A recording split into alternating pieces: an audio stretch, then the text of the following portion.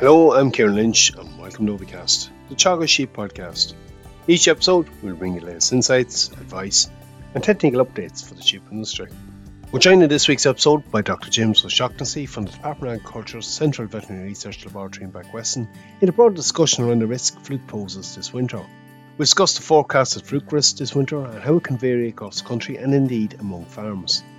James discusses detection, sources of information and the importance of previous farm history. We move on to discuss treatment options and the importance of choosing an appropriate fluticide for this point of the season. Finally, we finish up discussing rumen fluke and the risk it can pose. We start off, however, with James explaining the impact liver fluke can have on animal health, everything from acute to chronic infection.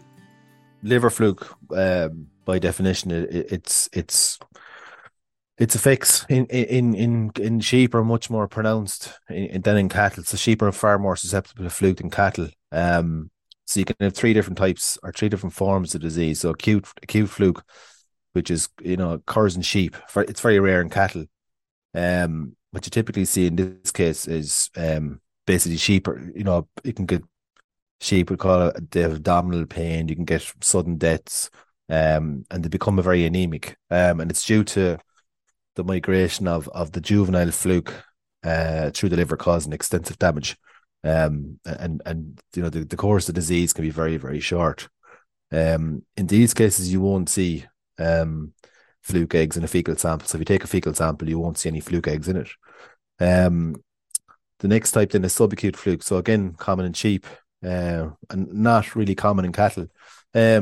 Typically see this, say, October, November time up to December even.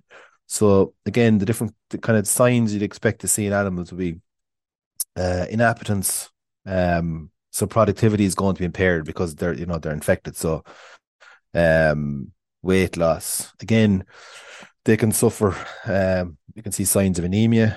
And also you can see signs of bottle jaw as well, which also is I suppose is even more common in chronic fluke. So again, chronic fluke in sheep, but it's the most common form we'd see in cattle. Chronic fluke is generally later in the year, so it's typically December, January, February onwards. And what you will see in chronic fluke is you will detect eggs in fecal samples. So it's important to understand that when cattle or sheep are grazing, if they pick up the metastachyria, the infective stage, off pasture, it's a minimum of about 8 weeks before you'll see eggs shed in that fecal sample. So prior to that, you won't see any eggs being shed. So it can be more difficult to detect whether or not the sheep, more commonly in sheep, whether or not they're actually infected with fluke in the first place. So things like previous history of fluke in the farm, other things like, unfortunately some animals go for post-mortem in a regional lab and they will be able to detect acute fluke. There's characteristic signs in the liver of juvenile fluke. Now you can obviously take blood samples and you'll see elevated liver enzymes, and you can also see reduced blood protein, so albumin is reduced. James, it's something can have a massive impact in the flock if it hits. And I suppose, just like maybe put in context, there's no resistance to fluke in ewes, unlike worms and other things. They're not going to get over. So when it hits, it hits.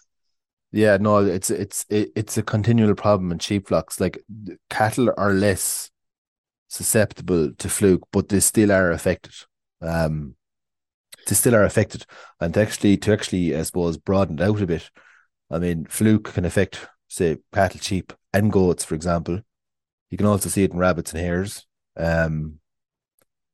Deer would also be another. They can be affected by fluke. Horses less commonly. So like it can be seen across a range of animal species, but typically, yeah, you're talking about on your average farm, you're talking about sheep being far more affected than cattle would be. But nonetheless, it can have a serious constraint even in cattle herds, and impaired productivity, etc., associated with chronic disease. But in sheep, yeah, you're more likely to see acute disease, or you can get deaths, etc. And likely, look, the grazing behaviour is likely one of the reasons maybe to pick up more infection, but certainly our grazing management during the winter and maybe the lack or shorter housing period has a big impact on how we control it too. And look, we might come back to some aspects of that. James, in terms of fluke, look, it varies in terms of the risk profile throughout the country, and you produce a forecast every year looking at this and looking at what the potential burden is. You might just explain that to me, the forecast itself and what it's telling us. Well, yeah, each year Met Éireann produce I suppose a disease forecast. It's called the Allairnshaw Index. So it uses parameters such as rainfall totals together with the number of rain days. So days with rain that are greater than equal to 2.2 millimeters of rain, and estimates of potential evapotranspiration. So it's basically looking over the period from May to October each year for this particular index. So it predicts the risk of disease or infection with liver fluke for that. Typically, by the time the forecast is produced in November, so it's over the course of the winter. It predicts the risk of infection in animals, in cattle and sheep at pasture, but that stage they're housed. It predicts the challenge they're going to experience. So this year's index is quite similar to last year as regards just what it's predicting this year. It's predicting infection to be prevalent in the west and northwest, with occasional losses in the Midlands, East Munster, and North Leinster. Little or no losses are expected along the southern coastal fringes and in South Leinster.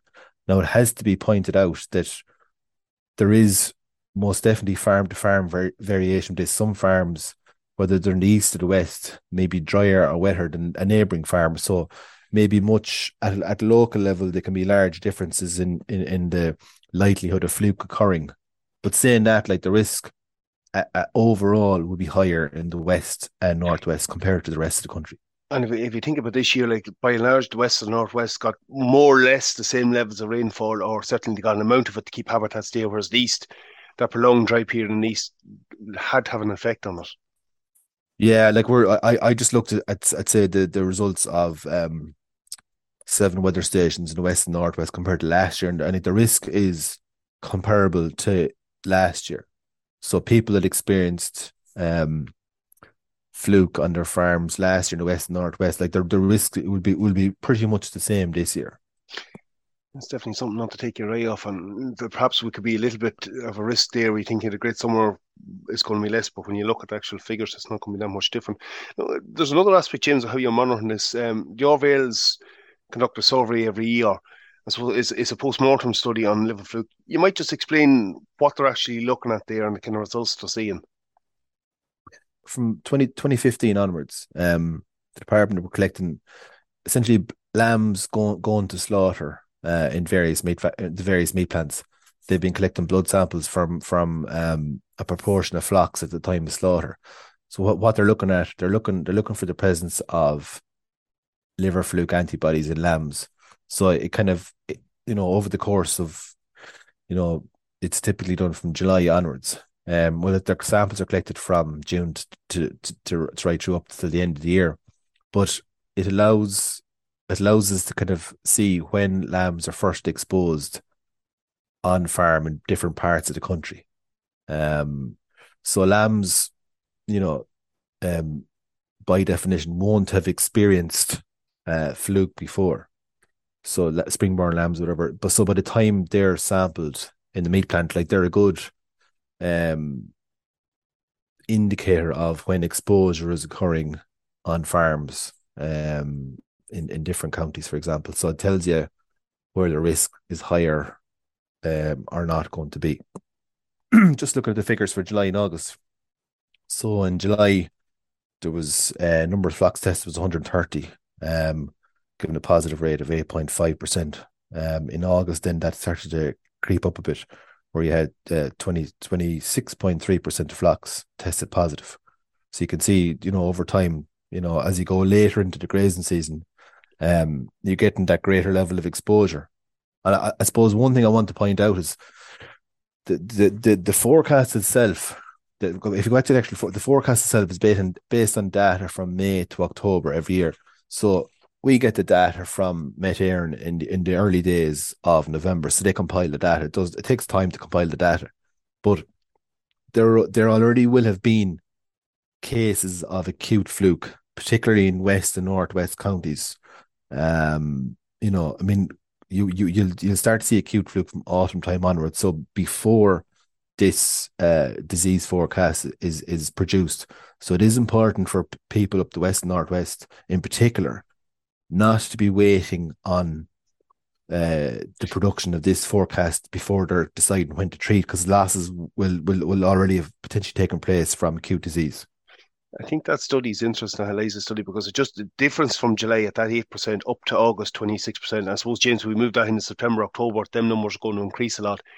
It's at that stage of the year where that risk is becoming very obvious. Real. Your risk of your acute is really kicking in from then on. Yeah.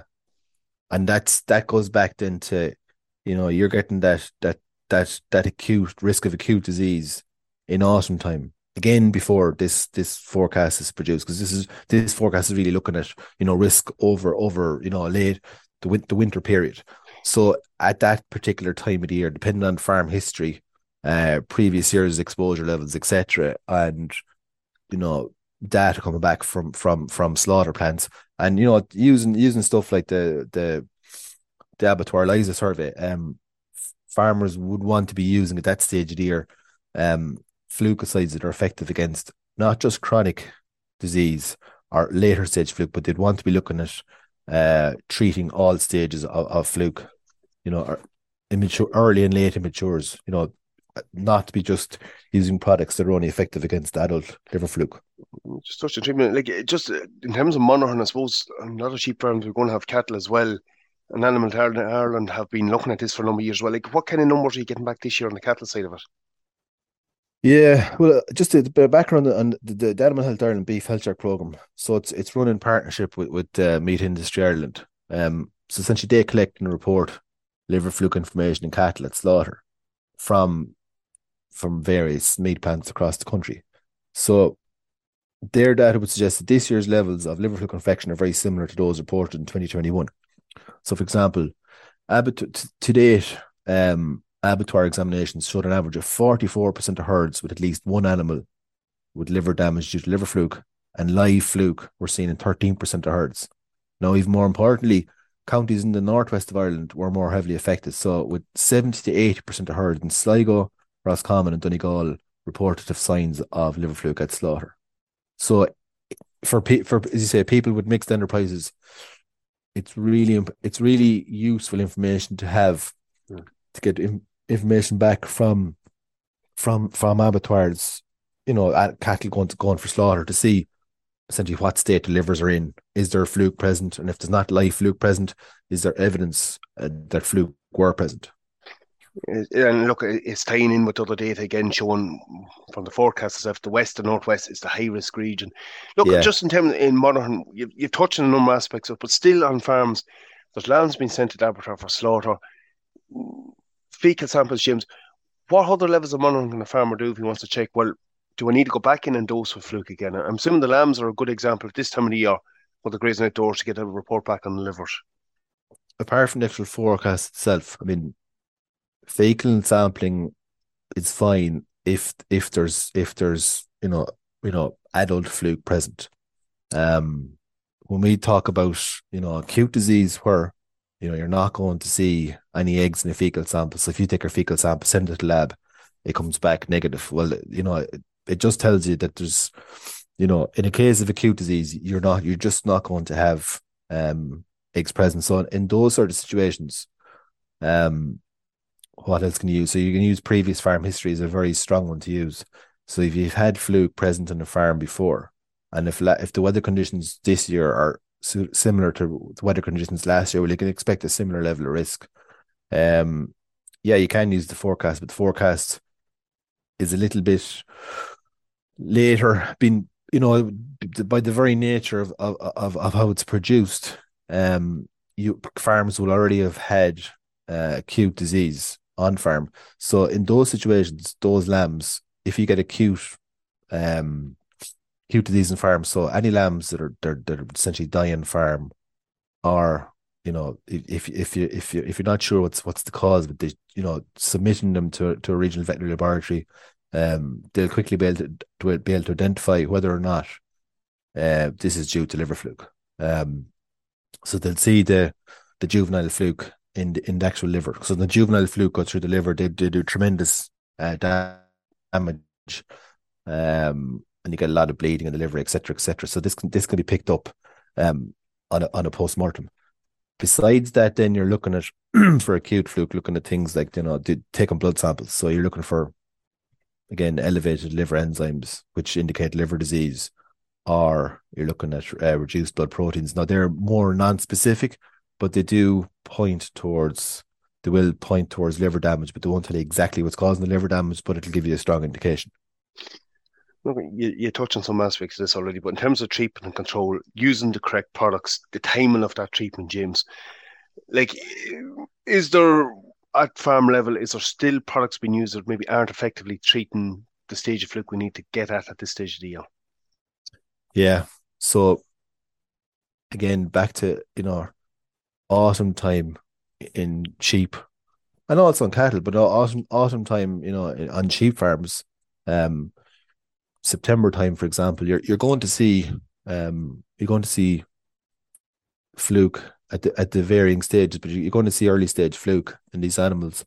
So there's not much point in using a product, say in September, that's effective against adult fluke only, because you'll be leaving behind early immature or late immature fluke, which won't be affected by a treatment.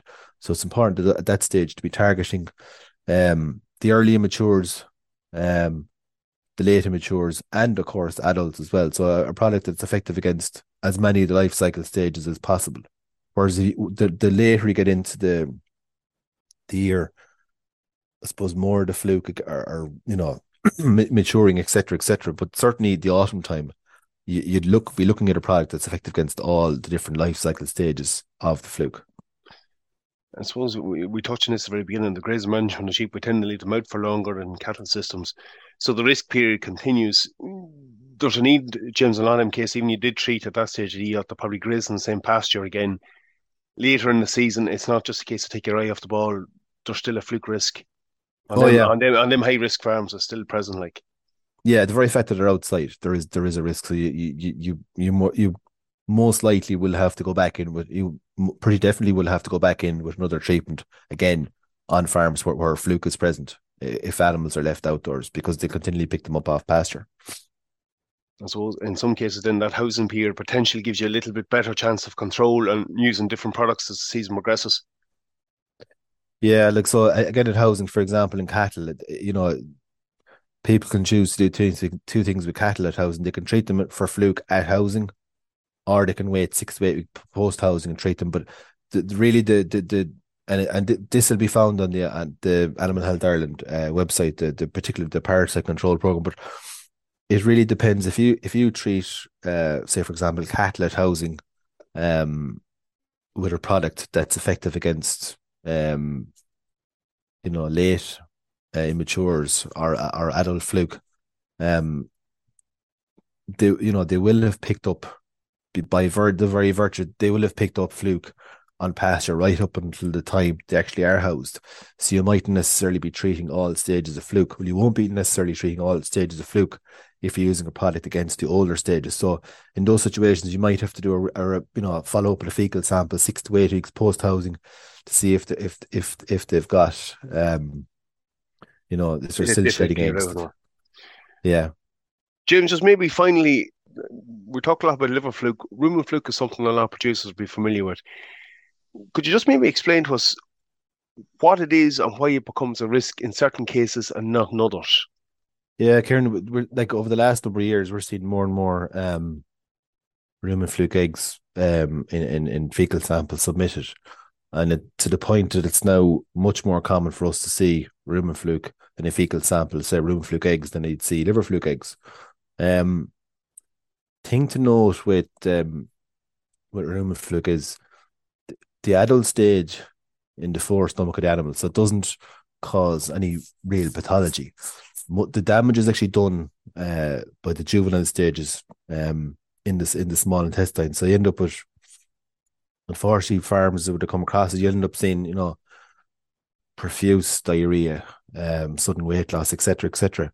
And it's due to, I suppose, it's due to a massive challenge at pasture with the insisted stages on pasture. Now both Rumenfluke and Liverfluke both share the same intermediate host, so the multicentennial Galba truncatula. But by and large, and to be careful what I say here, but by and large, Rumenfluke doesn't cause a problem. However, when we see cases of disease due to Rumenfluke, they're quite dramatic. So colleagues in the Sligo RVL were anxious to point out that they've had a couple of cases in this autumn where if they come across cases of Rumenfluke causing serious disease in herds. So it is important to be aware that it can cause disease. When it does, it's quite significant. But what I want to point out is that on a routine fecal sample, so I see fecal samples submitted from 6 or 7 animals in a group, whatever it is. If you get back Rumenfluke eggs in a fecal sample and you're wondering what to do with the result, the first question I always ask is, if the animals look normal, no scouring, they look healthy and they're thriving okay, I would advise them not to treat. Now, in cases where fecal samples are sent into the lab from animals that are scouring and they're concerned about Rumenfluke, it's important that whoever sending in samples requests the lab to test for not only the presence. See, labs as a routine will test for Rumenfluke eggs anyway, if it's requested. But you can also test the fecal samples for the presence of, so the juvenile stages of Rumenfluke, which may be present in the fecal sample. So if you, in those situations where if you happen to find the juvenile Rumenfluke in a fecal sample and you're looking at animal scouring, well, then you pretty much join the dots and attribute that scouring to Rumenfluke. So you're getting to the root of the problem there. It's the juvenile ones are causing an issue, and you're identifying that is definitely the case, as opposed to so like again with Rumenfluke, it's back to farm history. So on farms that have had previous issues with Rumenfluke causing scouring in animals, well, then if you have animals scouring the following year and you're concerned, the Rumenfluke is quite likely, but by and large it doesn't tend to cause disease. It's really only on occasion, but when it does, it can be quite dramatic.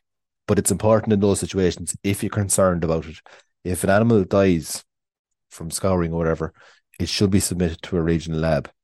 If it's not submitted, well, certainly the animals that are in the same group that are affected, I would be taking fecal samples of multiple animals within the same group and requesting the lab to test not only for eggs, but also for the presence of the juvenile stages of fluke. And the juveniles are, in this case, James, they're not that hard to identify in a lab scenario. No, I mean, I suppose we're still trying to figure out the rate of shedding, but like certainly cases we've had here, sometimes you get them in a post-mortem, so they'll when they're doing a post-mortem, they'll take samples of the gut contents, or they may take samples of fecal samples and send them in. But it's important. You mightn't always find them, but it's important to check. It is important to check.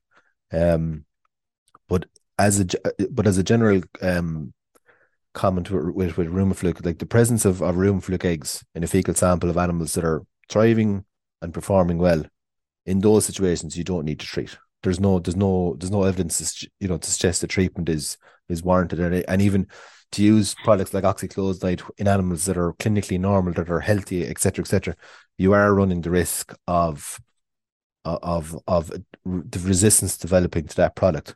And as an additional point, on farms where you've both Liverfluke and Rumenfluke, so if you find Liverfluke eggs in a fecal sample, it is always of significance and you have to treat for it. Whereas if you find Rumenfluke eggs that animals are normal, it's not a big issue. But the problem in some farms is what's happening is, because farmers are finding both there is a tendency to use a product like oxyclosinide that only works against, the older liver fluke, but it'll treat all stages of pneumofluke. So in those situations, you end up, I suppose, you're really concentrating on treating pneumofluke at the expense of controlling your liver fluke, because you're not hitting all the stages of liver fluke. So that's important to understand. Like, if people are interested, like to read the forecast in detail, because all the details are in there. And if you're still keen on reading material, I would certainly ask people to look at the Animal Health Ireland website under parasite control, because again, there's leaflets on that which cover pneumofluke, liver fluke, coccidiosis, roundworms, external parasites, the whole shebang. So it's all there in a very readable way. I think that's maybe an excellent point to wrap it up on. James, look, I really appreciate your time today. You've gone through a lot of details you have for us. It was great to have you on. It's certainly something that needs to be on the radar for sheep farmers at the moment. And again, as you've indicated, there's plenty of means to actually test and look at what are the issues on your farm. Going to finish the episode up at this point. I have included a link in the description of this podcast to the Animal Health Ireland webpage James was referring to. It's an excellent resource with very good technical documents on it, covering liver fluke, pneumofluke, and various other aspects of animal health. I'm sure you'll find useful a page well worth visiting. That's it for me for this episode. Again, for any updates from our sheep programme, keep an eye on our Twitter page at Teagasc Sheep. I'm Kieran Lynch. Thanks for joining us. Don't forget to like, subscribe and tune in to future episodes.